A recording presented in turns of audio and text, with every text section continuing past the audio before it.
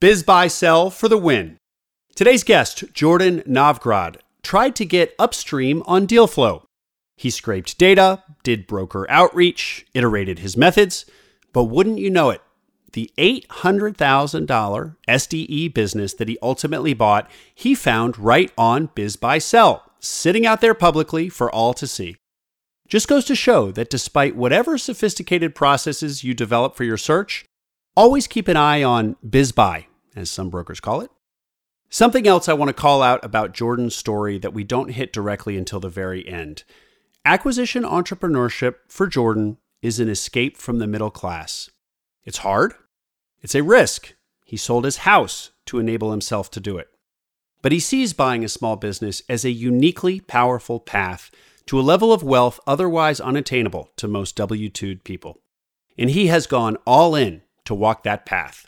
Here he is, Jordan Novgrad, owner of LT Engineering.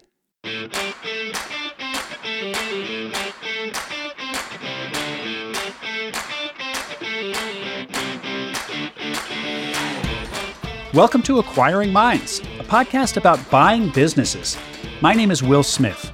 Acquiring an existing business is an awesome opportunity for many entrepreneurs, and on this podcast, I talk to the people who do it. Wouldn't it be great to have experts at your back when buying a business? People to help you polish up your pitch and processes as you go to market as a searcher, then help you evaluate opportunities once you get some deal flow. Such experts exist, buy-side advisors, but they'll cost you to the tune of tens of thousands, even hundreds of thousands of dollars. But another option exists, the Acquisition Lab. The lab is a do-it-with-you buy-side advisory service, not do-it-for-you. Founded by Walker Deibel, author of Buy Then Build, the lab represents Walker's vision for what is most needed to make a searcher successful and available at an accessible price. It's cohort-based, and you will come out the other side of your cohort prepared to go to market as a savvy searcher with a tight message and process so brokers take you seriously, pre-approved for a loan, and with an entire community at your disposal to help you along the journey to buying a business. To learn more, check out acquisitionlab.com, link in the show notes. Jordan Novgrad, thank you for joining me today on Acquiring Minds. Thanks for having me. Jordan, I love when my guests don't fit the mold of the typical acquisition entrepreneur. I would put you in that category for two reasons primarily. First, you were employed at the same place for 17 years, so an almost 2-decade stint as an employer at a single place is not really typical on the resume of an entrepreneur. And second, you were never really interested in personal finance, money, and you only became interested in the topic about 3 years ago, introduced to it by from Rich Dad, Poor Dad, that famous book that has introduced so many to personal finance. And yet, here you are, having acquired a business. So, not sure the Jordan of 3 years ago would recognize the Jordan of today, but we're gonna hear all about what that journey looks like. So, maybe start us off, Jordan, with these 17 years. What were you doing, and what happened that prompted you to? I mean, beyond just reading Rich Dad, Poor Dad, how does somebody working for 17 years go to buying a business? So, I guess 17 years was what I fell into, and I got the salary and all that. I gained enough that it became like the golden handcuffs. You couldn't easily walk away. And while I wanted to start a business, my wife was never supportive of being poor while we did a startup. So every time I tried, she would say, "Hey, wait a minute, that's not going to work for us." How many times did you try? A handful. Okay. A handful of times. So you were entrepreneurial. So it wasn't totally out of left field that you would eventually do something entrepreneurial. Right. Okay. I feel like always been entrepreneurial. I did start a business in college that I totally ignored for college. So it didn't last very long, but I do, my family, I guess, has always been entrepreneurial. Most everybody in my family had started or run a business. So, that was kind of normal for me. So finding myself at a job where I stuck for 17 years was out of the norm for my family. And it basically got into I was working for the Johns Hopkins Applied Physics Lab, and doing DoD work. So I was finding a lot of that stuff very interesting, having gotten engineering degrees. And one thing led to another, and I just kept, finding it hard to break out of that. So then COVID happened, and that changed everything. We decided to sell our house and move to a rental so that we could then have that money available to invest. We decided that we wanted to get closer to my in-laws since they were getting older. We did all that, and then the COVID mandates started happening, and I was totally against the mandates and applied for an exemption and all that. And long story short is it didn't work out. They very much had a draconian style. You'll do what we want or you won't work here. So I knew I wasn't going to be working there for very long at that point. I was ready to dive off and start investing in self-storage. But the economics of that aren't nearly that of buying a business. As a typical search. So Jordan, along that journey. Let me hop in here with a couple questions. I just want to understand. So you read Rich Dad, Poor Dad. You guys sold your house to invest that money. What does that mean exactly? To buy business or to get into self-storage or what? Okay. So, we didn't have a lot in the way of savings. Being a single income household in Maryland is kind of tough. And my wife homeschools our kids. So we just had my income. So we didn't have a lot in the way of savings. Well, one of the things we did have was a house that we had bought and renovated. So we did a lot of work on the house, and we decided to pull the equity out of that and then rent so that we could use that money to invest. And it wasn't clear when we made that decision. We didn't know exactly what we were going to invest in, but we knew we wanted to have, cash flowing assets instead of just a liability. So we really took that Rich Dad philosophy of your house is not an asset to heart and ran with that. Yeah. And so you read Rich Dad, Poor Dad. Sounds like your wife is on board with all this. So is she kind of also going on a personal finance journey alongside you, or you're doing it together? Yeah. So it took me a while to convince her to read Rich Dad, Poor Dad. I think maybe 6 months before she finally did. And then she was totally on board with it, which was what enabled us to do it. Because if your wife isn't on board, you're not going to be doing much. Right. Behind every good searcher, there's a supportive partner. So I imagine, I know from our pre-call, you kind of go down the personal finance rabbit hole. So Rich Dad, Poor Dad leads, I assume, to all sorts of videos and personalities and stuff. But you arrive at Sweaty Startup, Nick Huber, who will be familiar to many people listening. And Nick Huber's big thing is self-storage. So you're for a minute there, you're interested in self-storage, correct? But you decided it's too expensive. Just expound on that just a little bit. Sure. So I had been listening to a lot of self-storage podcasts and all that, trying to get educated. So I understood the space. And in that, I found Nick. And I listened to the one podcast he had on buying a business. And I'd never thought that was a concept. I thought that's what rich people did, right? Never thought that you could go out and leverage a loan and buy a cash flowing business. So when I discovered that, I was up all night on BizBuySell going, oh my God, it's true. There are actually these businesses. Yeah. So I started, I told my wife about that, and she said, that's a lot better idea than self-storage. She was on board with that. So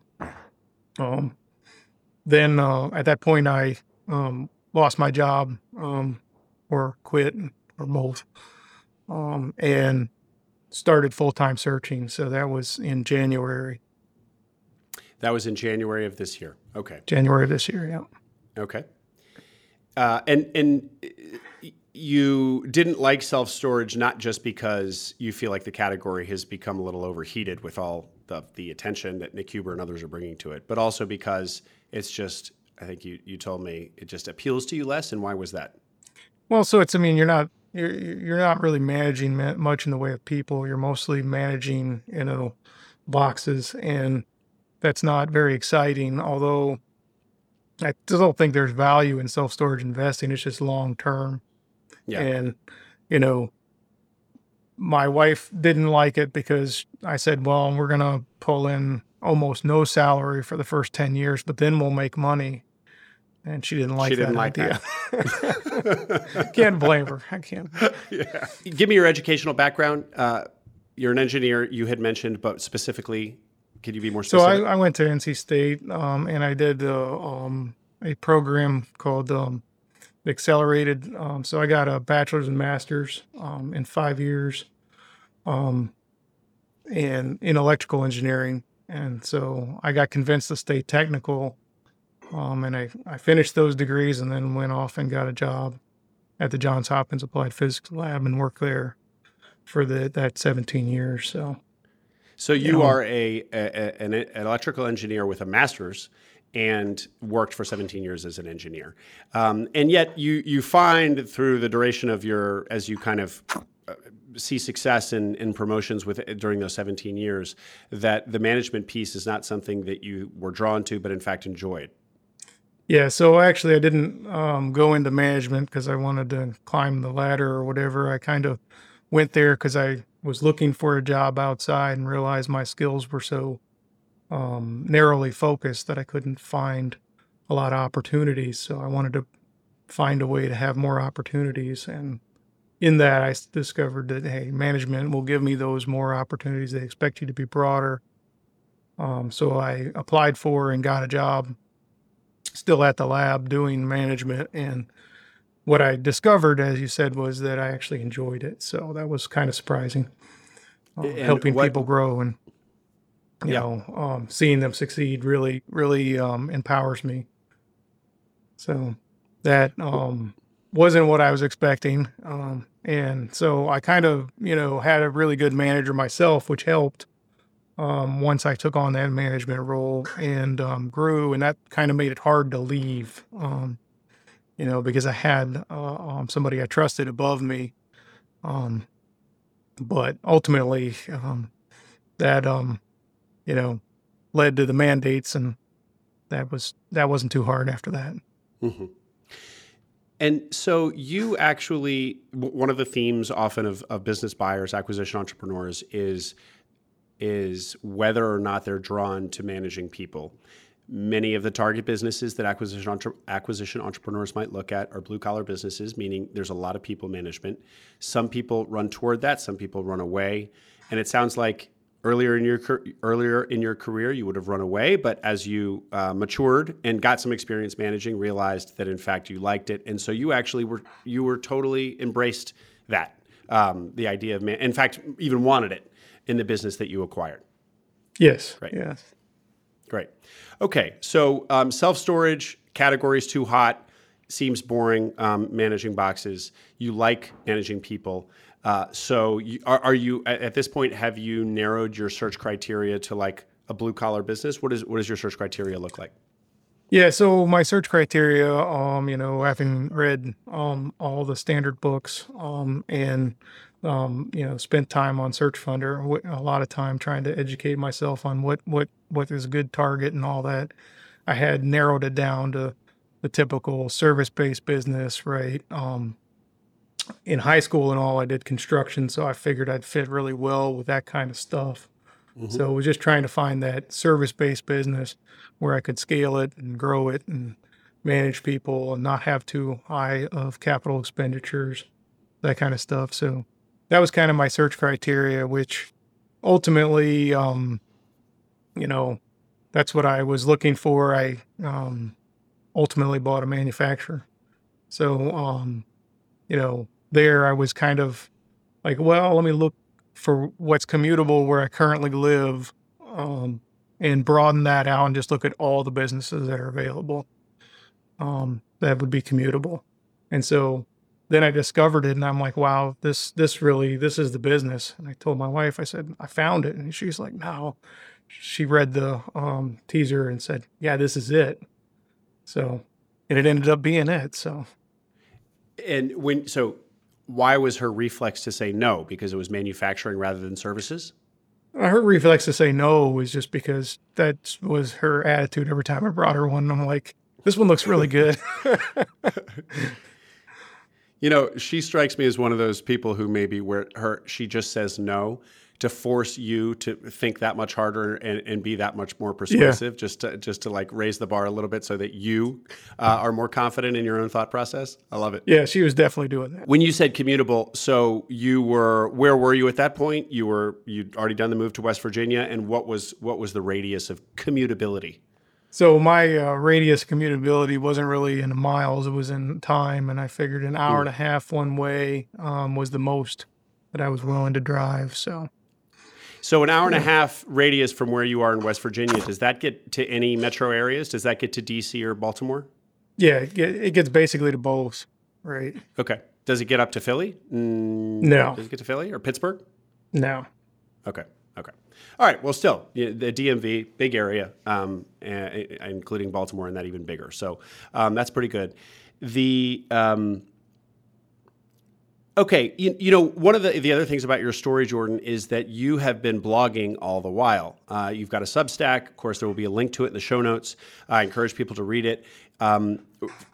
Quick digression. Tell us why you blogged through this experience. Well, so there was a couple of reasons I wanted to blog. First, I wanted to hold myself accountable for making progress, and I figured if I wrote that down, that I would make sure I did more than had I not. The second reason is I wanted to make sure that others, even though there are great books and stuff, they still don't get into all the nitty gritty. And so I just wanted to blog those nitty gritties to show, how an actual search went and maybe help somebody in the future with their search. Mm-hmm. And then third, I was looking for, not having contacts in, finance and that kind of stuff, not having an MBA and backing. I was thinking that I might need investors, and what better way for investors to get to know me than to be able to read my journey along and follow. So I wanted to build that trust over time. As we talk, there were a few of your blog posts that jumped out at me they're all relevant to your story, of course, but a few that I want to hook in as we talk. So the first one is your approach to deal flow. So obviously, deal flow is really the name of the game in search, and you were trying to be intelligent about it as possible. So you tried to get upstream on deal flow. I think that your blog post was something along those lines, getting upstream on deal flow. What was your thinking? What was your approach? And what did you learn? August Felker is a 2-time successful searcher. First with a traditional search fund. The second time around, he did a self-funded search. Today, August runs Oberle Risk Strategies, an insurance firm with a dedicated practice group for searchers and acquisition entrepreneurs like you. If you've got a business under LOI, Oberle will provide complimentary due diligence on that business's insurance and benefits program. A great, no-risk way to get to know August and team. They love helping searchers. They've worked with hundreds. Oberle is a specialty insurance brokerage for searchers by a former searcher. Check out Oberle-risk.com, Oberle-risk.com, link in the show notes. So I guess, trying to figure out how to get upflow on the deal stream was not simple, right? The books just talk about doing that, establish relationships with brokers and get on their short list. It doesn't really talk about the mechanics of how you go and do that. In discussions with the Search Investment Group, because I was trying to be a part of their program, they kind of hinted that what they do is use a CRM and go out to all these brokers and send out, emails to explain the search and get on their list, basically. So I said, well, when they didn't take me, I said, well, I can do this on my own. So I did just that. I collected, scrubbed all the websites for broker information, started compiling that, and then started emailing those brokers with a one pager, right? Which I, went on Search Funder and got lots of help on what should I say, what shouldn't I say, that kind of stuff, to clarify that message. And, ultimately what I discovered was that all of those brokers that I initiated that process with, and I gave up on that process about 2 or 3 weeks into it, because all I was getting was the standard listings. And those standard listings were actually like from the worst brokers. They were ones that wanted 20 times cash flow for the business and that kind of stuff. And so I decided. Jordan, hold on a second. Let me jump in. You said you scrub the websites. So by that, you mean going on BizBuySell, seeing the brokers alongside listings that are in your target geography and that seem like within the industries or categories that you're interested in, and then sending an email to them that says, that has your one pager and that's basically introducing yourself. And what correct so far? Oh, well, actually, by scrubbing the websites, I went on to like IBBA and Interexo and collected all of the brokers' contact information. Using a web scraping. So, okay. So you were just getting lists of brokers. You weren't looking yet at BizBuySell and seeing who the active brokers were. Okay. And then you send out emails to all of these folks with you're introducing yourself, saying what your target is, one pager about yourself.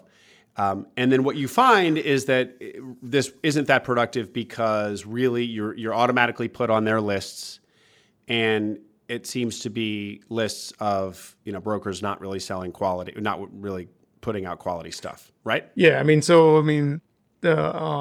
a lot of the brokers in Florida, right, are they can be anything from a real estate agent, right? And so I was getting a ton of calls from them wanting to do, buy side engagements. So they wanted to help me find that business. And then if I was getting on a list, the list was always one and I still have them emailing me today, these businesses that, will never sell because they're wildly overpriced and, unrealistic. So that's what I found using that process. And so ultimately what I decided on was to do, as you said, and look at the listed ones on BizBuySell, find those that match, like, okay, this is a business that I'm interested in. Let me find out more information.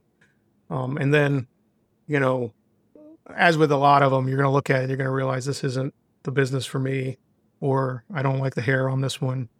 And so my goal then was to let the broker know why I didn't want to move forward on this business. And by doing that, I developed much better relationships with brokers. And I could tell of those brokers which ones, like if they were, telling me the cash flow is $1 million, and then you get the sim and it's really 200,000. Well, this is a broker I don't really want to deal with because they're just inflating everything to unrealistic, and it's not worth my time. So when you went to BizBuySell and you identified brokers that you wanted to reach out to more specifically, rather than the IBBA scrape, how big was that list? I assume it was much smaller. So, I was constantly looking at the listings and then reaching out to every one of those listings that I found interesting. Yeah. So, it was a whole lot smaller, right? Which is, what ultimately led me to broaden it up in terms of the kinds of business I was looking for, locally. Mm-hmm. The other thing that strikes me is one of the things, BizBuySell is amazing in many ways, but it has the reputation for, the very best businesses are pocket listings and are sold before they ever go public on BizBuySell. Not always. I've had plenty of guests on here who found their business on BizBuySell, but that is certainly the kind of the conventional wisdom you hear in the search funder circles and elsewhere. And there is a lot of truth to it. So is it the best? Are the brokers selling the listings on BizBuySell, are they the best brokers because they haven't been able to sell their listings, off market, which is, as we're told, the best, those are where the best listings and presumably best brokers are active. Sure, maybe so. I don't know. I don't really have a inside knowledge on those brokers. What I will say is I bought my business from BizBuySell, and the broker I thought was very good. So, he's the type that their brokerage carries 1, 2, 3 businesses tops. And they, price them right to sell, not to hold on to forever and try to scrape listing, contacts or whatever. So, if you can, obviously if you're a buyer that's seasoned and has bought many businesses, you're going to get access to deals that other folks that won't. So, Yeah. Fair enough. And we didn't cover what your search criteria was, other than the geographic constraints. What financially were you looking for? Well, geographically, I was actually looking all the way from Pennsylvania to Texas, kind of the whole Southeast, and then some. Financially, I was looking for anywhere over $500,000 in EBITDA to $2 million. Figuring $2 million would be tough to finance, but right within my capabilities. So that's a broad range, and yes, a $2 million EBITDA business is a big bite for somebody who just read Rich Dad Poor Dad 3 years ago. Well, at the start, I actually looked at a business that was like $330K or something in seller discretionary earnings or whatever.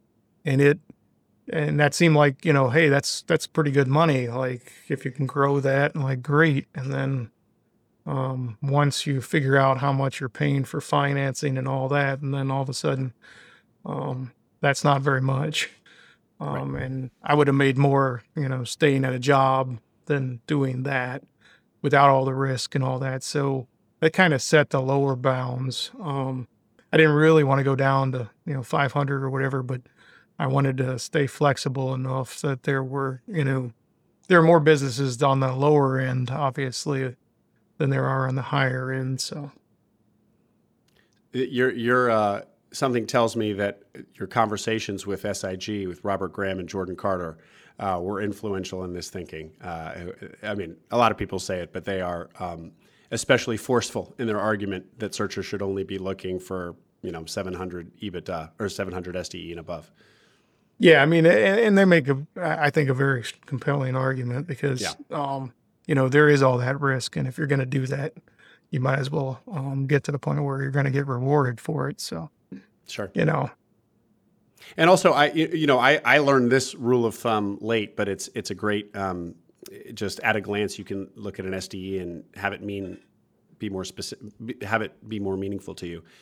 Good rule of thumb is when you see SDE, just have it, and that's what you'll be left over with after servicing your debt. If you're doing kind of SBA loan with kind of standard parameters, so if you're looking at that $330,000 SDE business, really you're only going to have what's my math, 165 to pay yourself and reinvest in the business and after debt service. So just good rule of thumb for people who don't already know this. Probably most listeners do, but have that SDE to understand what you're left with after servicing your debt.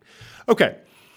Well, and Jordan, I either didn't understand or I missed something where you talk about your geographic constraints being an hour and a half from where you live to the entire Southeast. I missed something. Yeah, so I guess, I mean, to make that clear, I broadened my search. My criteria was the whole Southeast. for service-based businesses. And when I decided that I wanted to find more businesses that were closer in terms of being able to commute, that's when I just took away and looked at all the businesses that were for sale. So whether it was a gas station or a car wash or whatever, I just looked at everything that was commutable, instead of staying more narrowly focused. Yeah. Okay. Gotcha. So have we kind of exhausted your blog post about getting upstream on deals? That was there? Did we cover everything? Yeah, I think so. Okay. Because eventually, as we already know, the deal that you found was not through any of that. As it turned out, it showed up on BizBuySell. Yes. So is there any takeaway from that? I mean, would you still recommend people do the final method that you arrived at, which was looking at BizBuySell and maybe a few of the other sites, seeing the brokers that are active and kind of cold outreaching to them? It still worth it, would you say?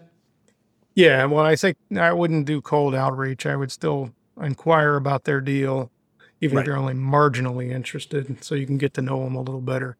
And they'll actually pay attention to you. If you're cold outreach, and they're good, they're not going to pay any time, and they're not going to give you any time, right? Because they're busy. They got lots of stuff to do, and you're one of the million people bugging them that probably will never close a deal, right? Yeah, yeah. So, and curious, would you get on the phone with these brokers, or was it all over email that you were kind of developing relationships? I ended up on the phone with them, but I started out over email. And would I do that? Yeah, I mean, I plan to after some period of time, when I get this business running well and where I feel comfortable going and acquiring more businesses. So I plan to use that method. Mm-hmm. Well, you will have already done a deal then, so I imagine a lot more doors will open to you, and you'll get a lot more calls back.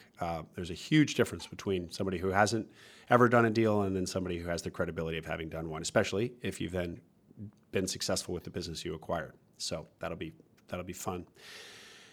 Okay, so tell us more about the business that you found that you immediately loved and that your wife immediately loved too once she actually was willing to look at it.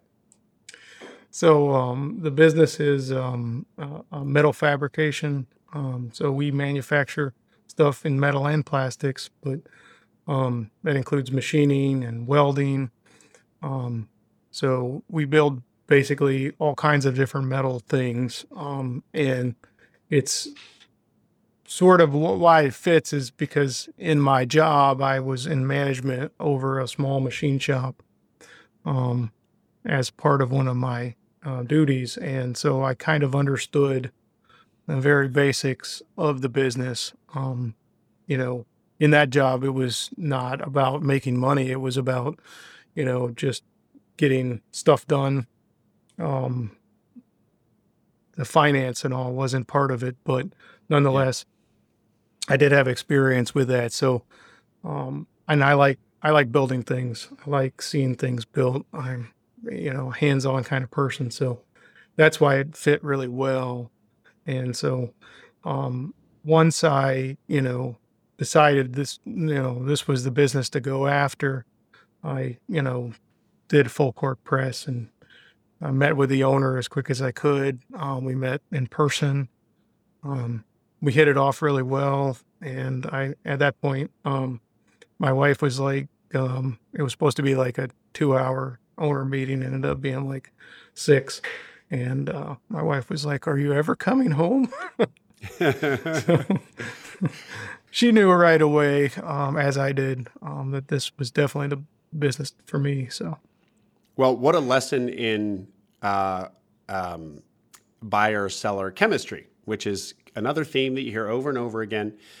Just last week, I was talking to a seller who sold their business, and she said, I had stronger offers than the person I chose, but I liked the energy of the person I chose. So I was willing to receive less money because I felt chemistry with the buyer.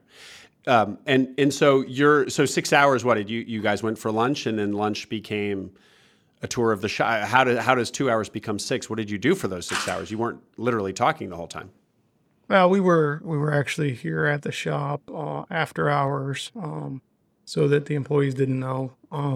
Yeah. And we talked for a good bit of that, and then we did a tour of the shop and lots of questions, and it just kept going and going and going, because I was, interested in learning more.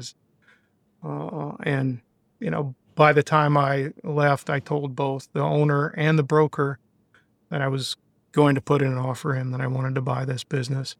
And so, I then worked within 2 days to put together the offer and get it in. So did you have your LOI templates and stuff ready to go, or were you kind of scrambling because you hadn't yet reached that stage in your buying process yet? No, I hadn't reached that stage. In fact, the broker provided me an LOI template. I found, the ones on the Stanford pack, and, tried to meld those two together and not make it too complicated. And, I didn't end up wanting to use a lawyer for that aspect of it.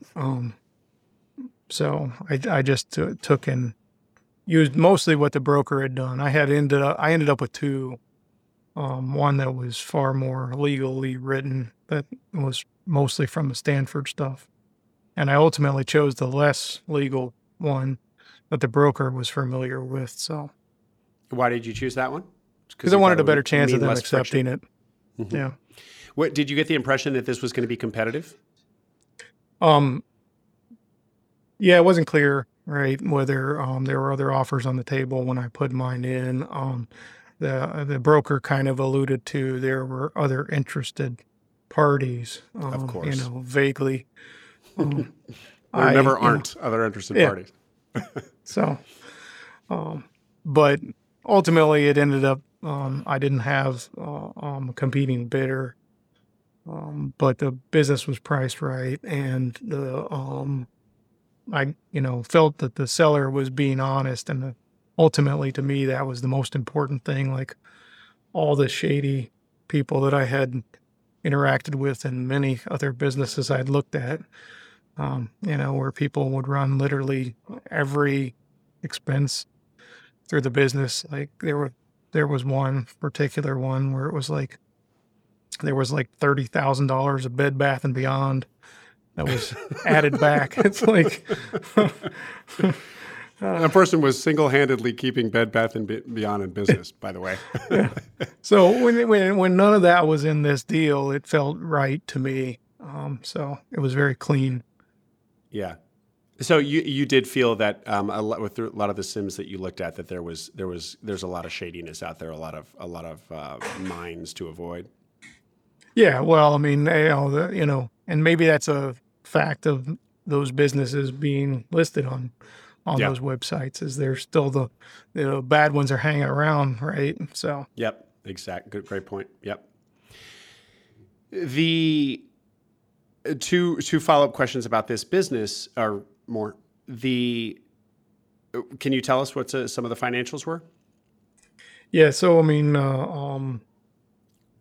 the SDE was on the order. It was over 800, and then the price was roughly a little over 3 times the SDE. So that's right down the lane of what I was hoping to find. What a find! That's phenomenal, and further evidence that not only did you buy something on Biz Buy Sell, but you've found a sizable kind of self-funded searcher special right there on Biz Buy Sell. Now, what was the hair on this particular deal? What was there to not like about it? Surely there must have been something. Well, I mean, there's always hair, right? So figuring out what that is. In this case, there really isn't a management layer. Like almost all I have, 9 employees, and they almost work independent. Like there's very little in the way of that kind of a management layer, which I would have expected. right? At that size of a business. So, what that ultimately means is that the seller was doing all of that, right? Which Yeah. means I will have to do all that, right? And so, um, that some people would run away from that and say, I just don't want to be there in the day to day buying myself a job, right? But I was perfectly all right with that. So I do want to eventually grow to where I'm not in the day to day, but I'm not in any hurry to get away from it at this point. Well, and it's not necessarily, yeah, buying the job, but it's also, I mean, this is why you buy a business that has sizable STE, because you have the resources to reinvest in making hires.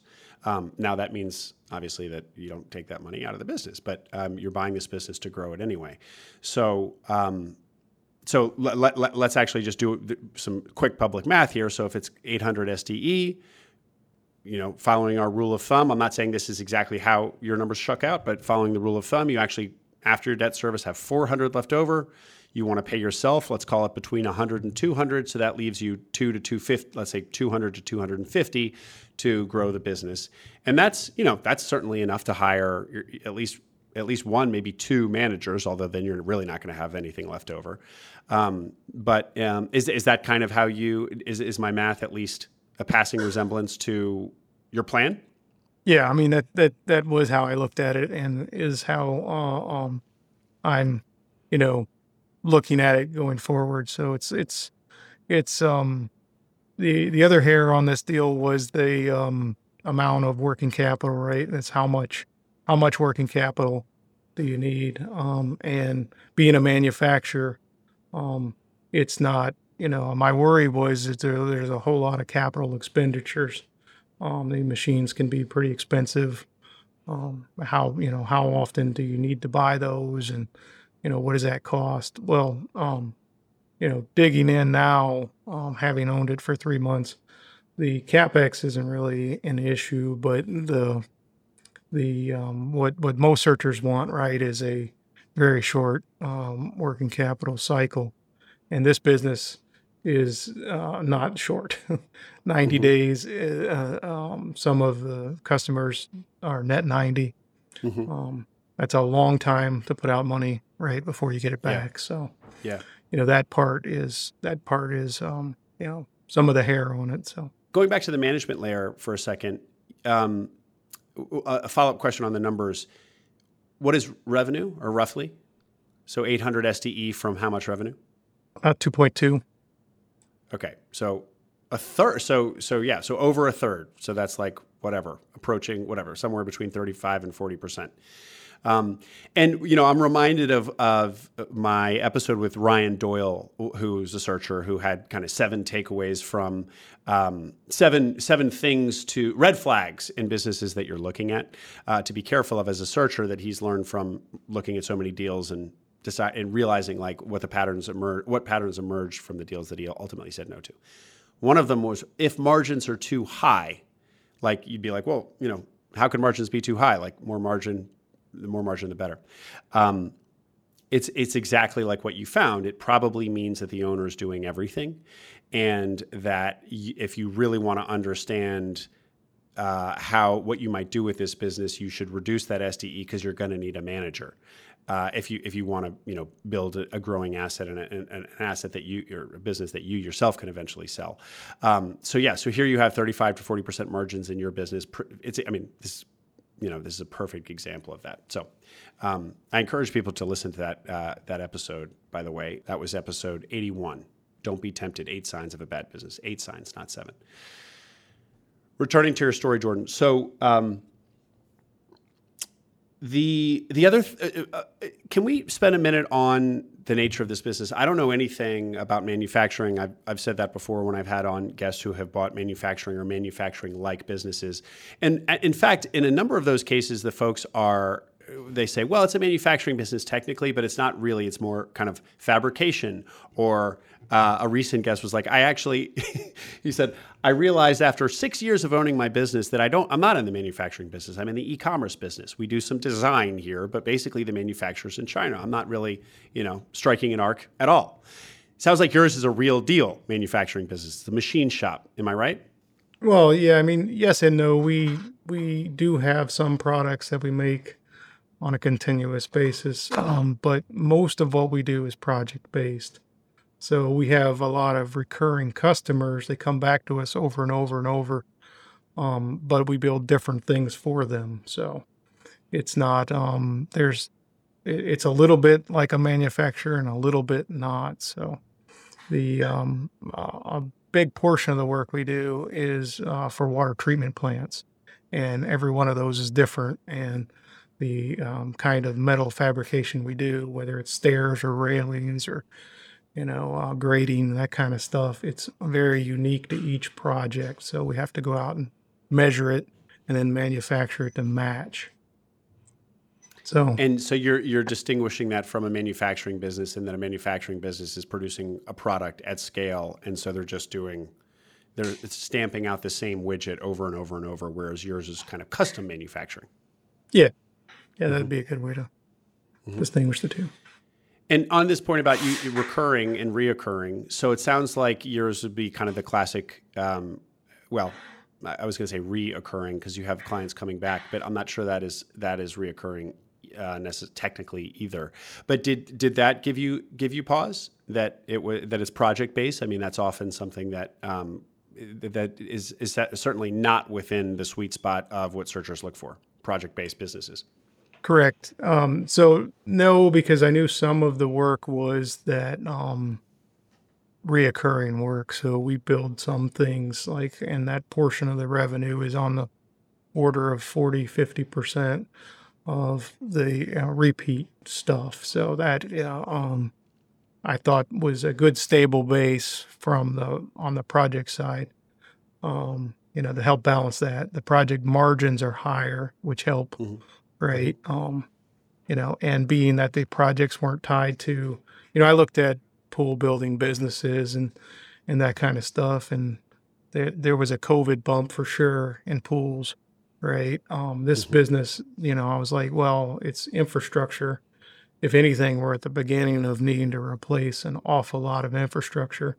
So that project base to me seems like a good stable spot to be, not necessarily now that the pool bump is done, people are going back to work. They don't need their pools anymore. Yep. A whole lot more stable in that regard on the economy. So, sure. Well, the other thing that jumps out at me is a lot of what you were buying is these relationships that you have with the folks at the local governments or whoever is building the water treatment facilities. And so those relationships presumably were with this owner, this gentleman that you spent 6 hours with on that first meeting. So something that is so incredibly valuable and needs to be transitioned just so are those relationships. Did that strike you as, did you recognize that, and how have you managed that? Yeah, so that definitely was one of the risks, right, is can those relationships transfer? And so when working with the seller, I wanted to make sure that he understood that that's what I was worried about, and when I wanted to make sure, we worked on together to try to transition. And so what has happened is that we've gone out and met each customer one by one together, and we talk them through the transition in ownership. He's still working in the business, so we still have that in the business. And I think for the most part, those relationships have transferred really well. We haven't had a single customer be like, "Oh, we're done." We haven't actually seen that trail off or anything else. It's been pretty constant. So, we didn't tell them all on day one. We did that very deliberately after months of owning the business. That way we could be like, yeah, this happened 2 months ago. You still keep getting your stuff, right? So. And did you write that contractually into the purchase agreement that he would do that?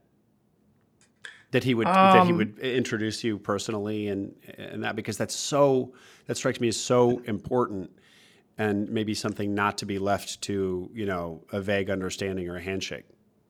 Yeah, I don't think we wrote that specifically into the contract.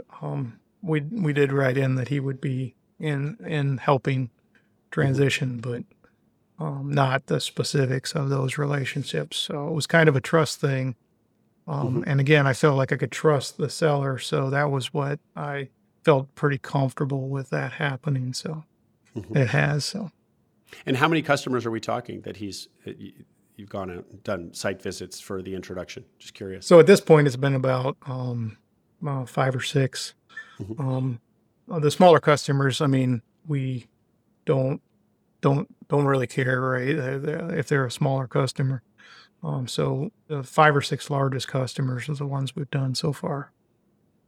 Okay. Jordan, let's spend just a minute on the business of machine shops. I don't know. So kind of define that for us, for those who are ignorant of the whole world of manufacturing. What is a machine shop?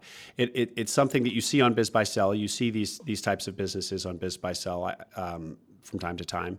I see people in Search Fund are asking about them. Yeah, so a machine shop typically takes metal or plastic and then removes parts of it to build things. So it cuts away metal, right? With different machines that are computer controlled. So instead of like a 3D printer that builds up, a machine shop takes away material to get to the finished product. So we aren't just a machine shop. We also do fabrication and welding, and that's different in that it's not all machine shops have those capabilities. And if you're building handrails, you're not doing that in a machine shop because it would be way too expensive. Nobody'd be able to afford it. But when you're building handrails, there are parts that you do want machined. And so a typical fab shop would pay a machine shop to do part of their work. We do both, so we're able to cross that line.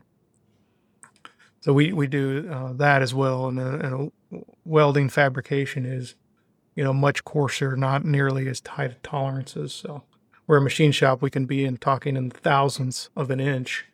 In the weld shop, we're talking like 1/4 inch, right? But in a welding shop, that's where you're actually you're creating something, you're building up rather than cutting away.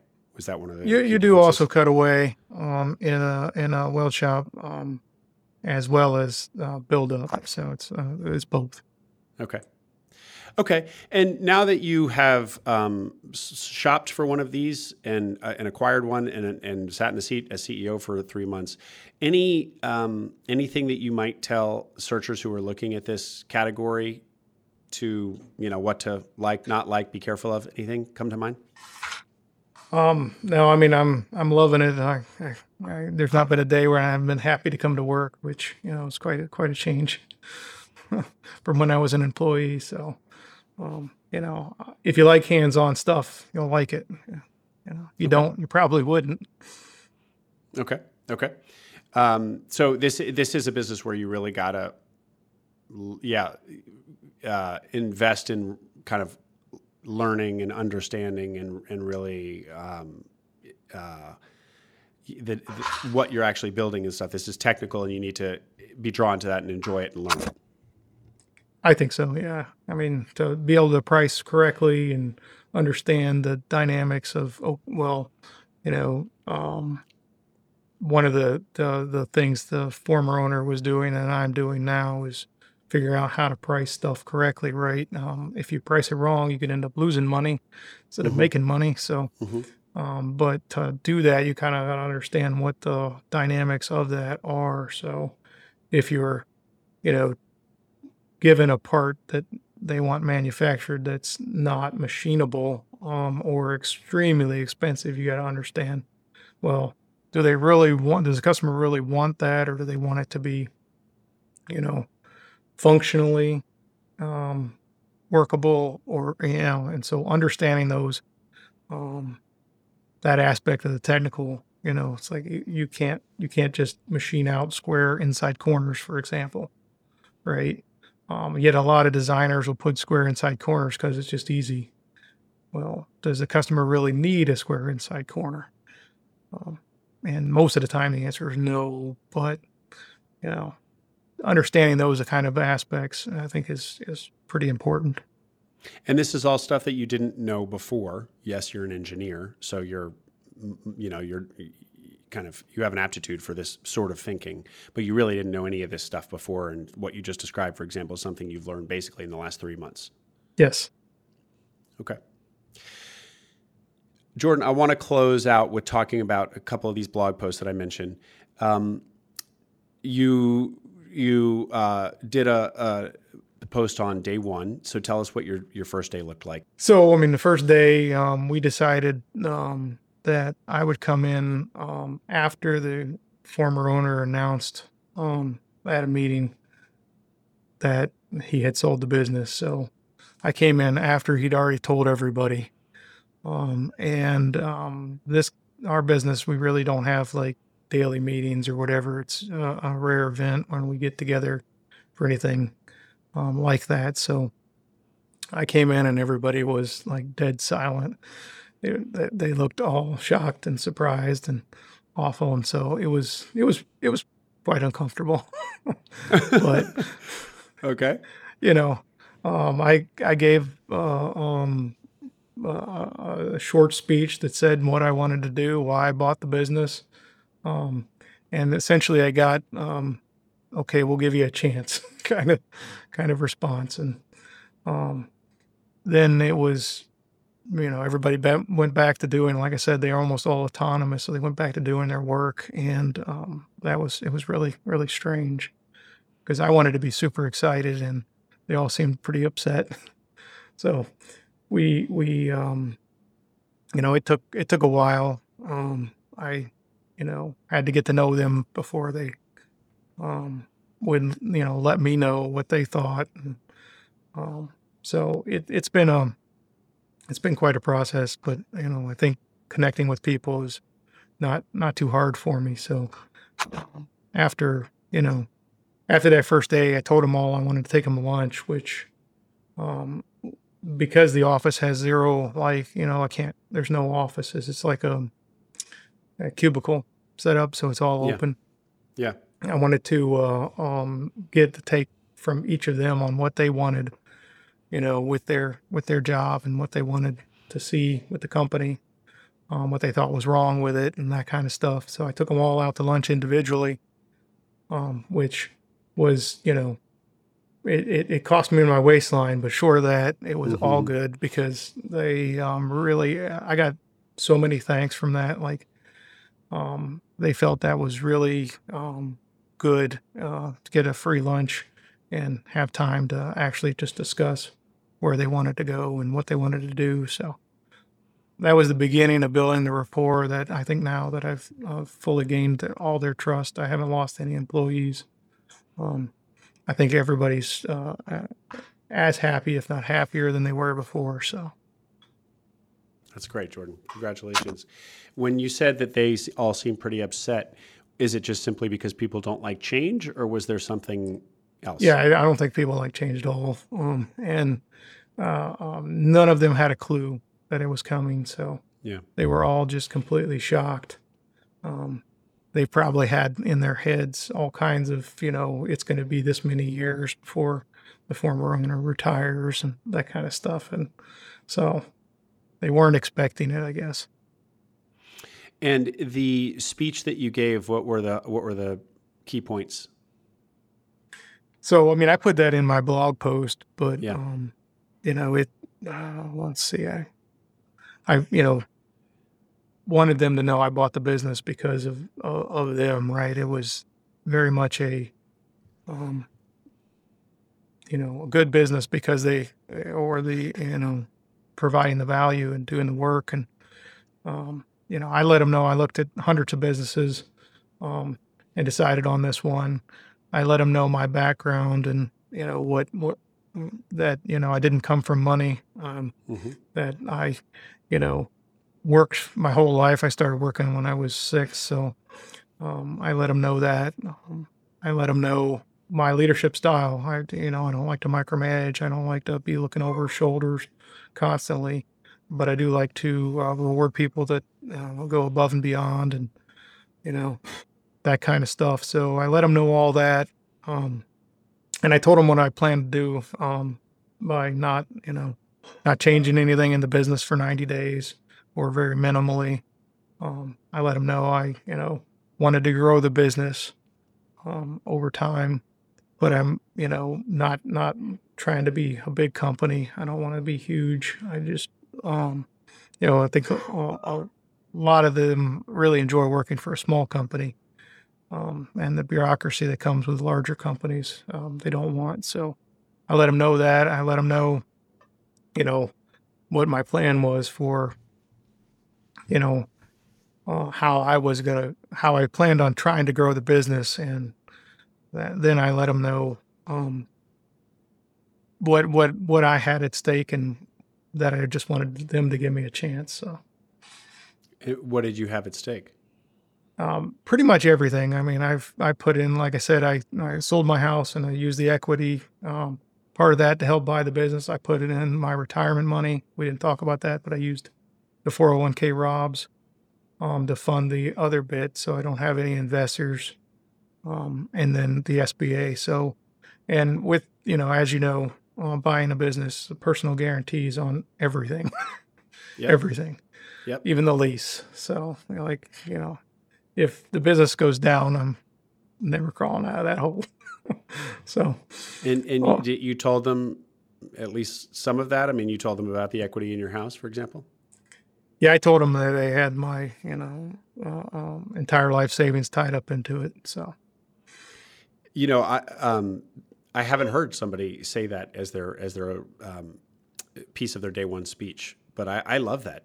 I feel like it's like you don't want to mention money, maybe is people's kind of instinct, but I think it's really compelling to say what you said, because for so many searchers, this is huge. They are, many people are scraping every last nickel to do this, and many can't do it, so they have investors as well.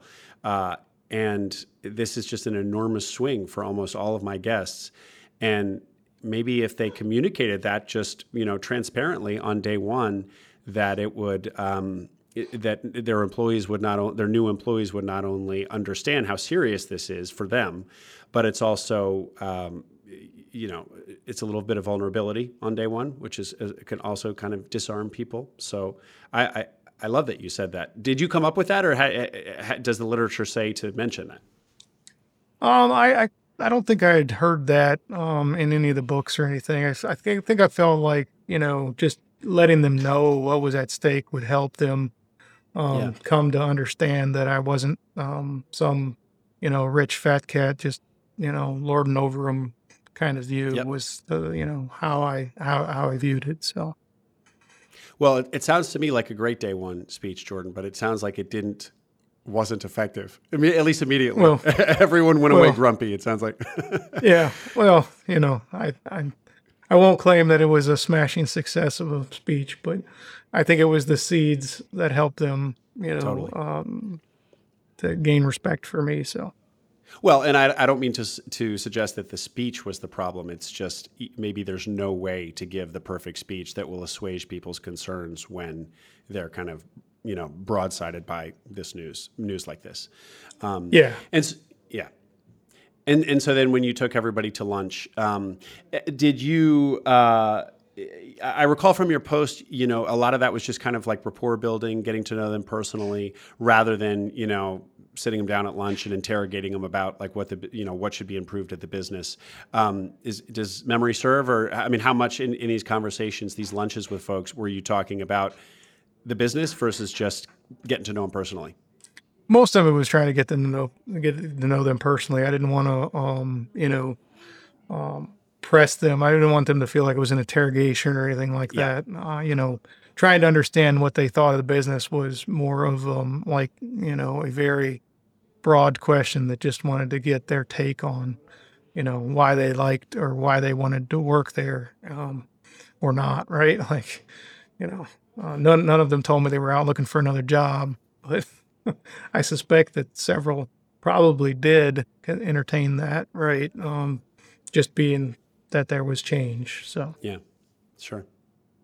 But they're still there. So they are. So far, at least, you seem to be doing something right. Knock on wood. Don't want to jinx it. So Jordan, you had said in your speech to everybody that you weren't going to change much for 90 days. No big changes for 90 days, and we are right around the 3-month point. So you're at the point where you might actually now implement some big changes. Do you have a list of things that you're gonna of changes you're gonna make, or what? Where's that? Yeah. So I mean, I came in with a list in my head. The more I learned about the business, the more I morphed that list. It's a almost entirely paper business at this point. Everything is printed and filed, and checks are handwritten and mailed out. So one of the things I am changing is bringing more of that online and less of it in paper. So I had planned on implementing CRM and that kind of stuff to help. Now, having been in the business long enough, I'm not sure that is worth the squeeze, So my plans have changed since when I originally came in, but I am implementing changes now. I'm not trying to make any giant, abrupt changes, just incremental changes that improve things. For example, we have analog phone lines and fax machines, and we don't really get any faxes, so we're switching over to the digital system. It's already been signed, but it hasn't been scheduled yet. But so we're going to be doing that where everybody will get their own phone line instead of one general number that rings. Those kind of changes are super simple. I'm making changes in like equipment, like, we got guys in the weld shop that were sanding stuff with a angle grinder, which wasn't very safe. And I was like, why don't we have a sander? I don't know. So it's like, buy a sander, a nice stand sander that'll let them work safer, that kind of stuff. So I'm making those kind of changes, but I'm not trying to, I don't, the systems that are in place, even though they are all in paper and all are very, very methodical and good. So it's just a matter of trying to transition those to digital. And then, right now there is zero marketing. So I am planning to implement some marketing strategy to try to get more business. Oh, I took it to mean when you said that the implementing a CRM probably wasn't worth it, that you had identified that like a new sales effort or new business development actually wasn't a priority, as it turned out. But now you're saying that it is. I mean, if you're no, it is. I just think it is very much relationship based. So trying to gain those relationships versus cold emailing, right? So the CRM won't gain a lot in value if it's just being a part of a cold email effort versus meeting up with somebody. So one of the strategies that I'm implementing is I'm actually going to push the former owner out into the field to meet with the project supervisors of our current customers more, to get in their face more so that we're more visible. Mm-hmm. The point you made about the methodical systems, even though it's, fax machine, analog phone lines, paper-based, but in fact, really tight, well-organized systems.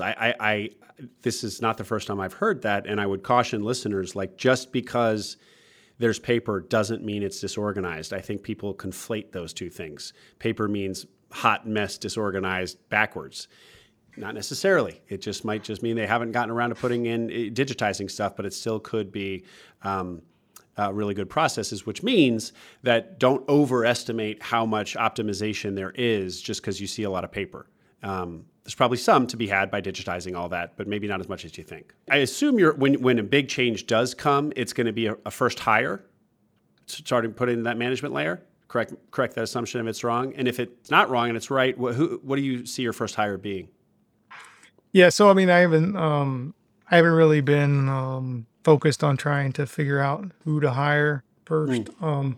It's been more of trying to understand, where new customers that are. My feel is that if I can get significant work backlog built up, then hiring will be a lot easier. Right now, it's somewhat being project based. It's ebbs and flows, right? So there's too much work, there's not enough work. There's too much work, there's not enough work. Yeah. I'd like to get it where there's always just too much work, so that it's easy to hire. I haven't really thought through management hiring. The former owner toyed with the idea of hiring a general manager to run everything. And he was unsuccessful in doing that.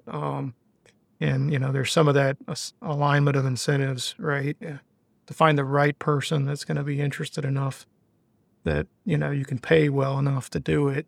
It's not simple. Mm-hmm. Did he actually hire somebody that didn't work out, or he never even was able to hire somebody? He did. He had a trial. He had somebody on a trial basis for like 3 weeks, and he was like, "This just ain't working." He also went down the whole go to an employment agency and find somebody there, right? And he tried that method unsuccessfully. So his solution was sell the business. Oh, that's what prompted him to sell the business. Yeah, because he wanted to not be involved doing everything. Right. It wasn't that. Okay, interesting. Because oftentimes when it's like that, it's like the owner, operator, usually founder, is very territorial and they just want to keep everything on their plate. But he was actively trying to get it off his plate, couldn't crack that nut, and was like, okay, threw his hands up and said he's selling.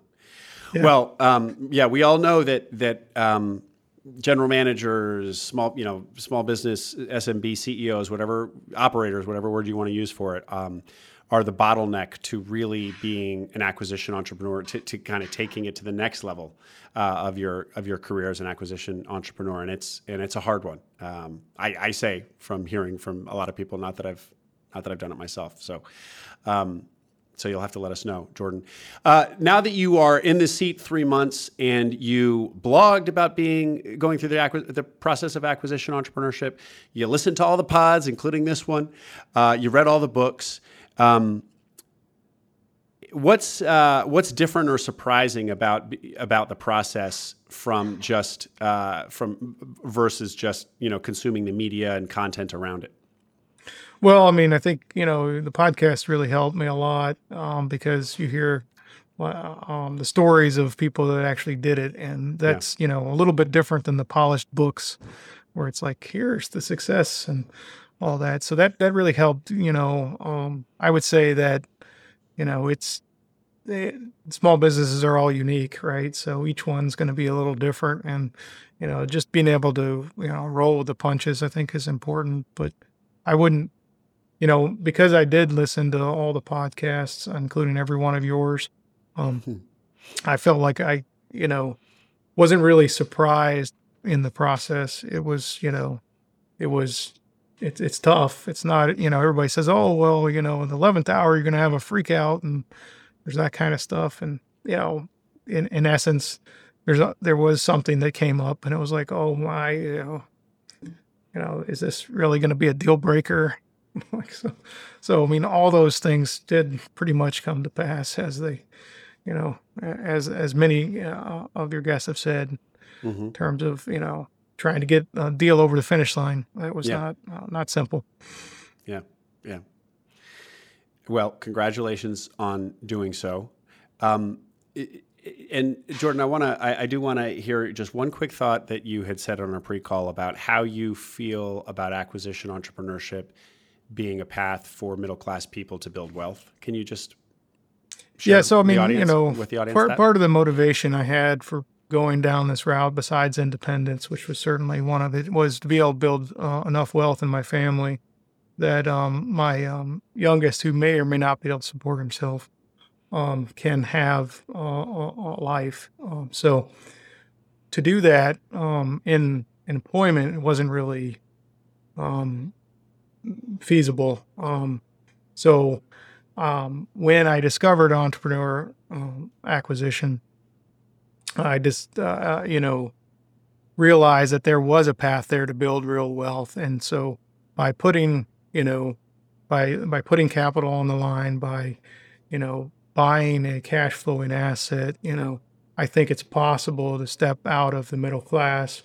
Not there now, but I hope to be, and I think this is the right path to do it. I think it's very doable by an average person. So you don't have to be a Elon Musk and come up with some grand startup to step out and be able to build that wealth. So that's why I view it as such a great path. Mm-hmm. That's beautiful. Maybe I'll put your answer there at the beginning of the interview. Splice it into the beginning of the interview. That was couldn't have said it better myself. Jordan, thank you so much for doing this. Congratulations on your acquisition. Congratulations for proving everybody wrong about BizBuySell. You found your business on BizBuySell in less than 6 months. You did your search in 6 months.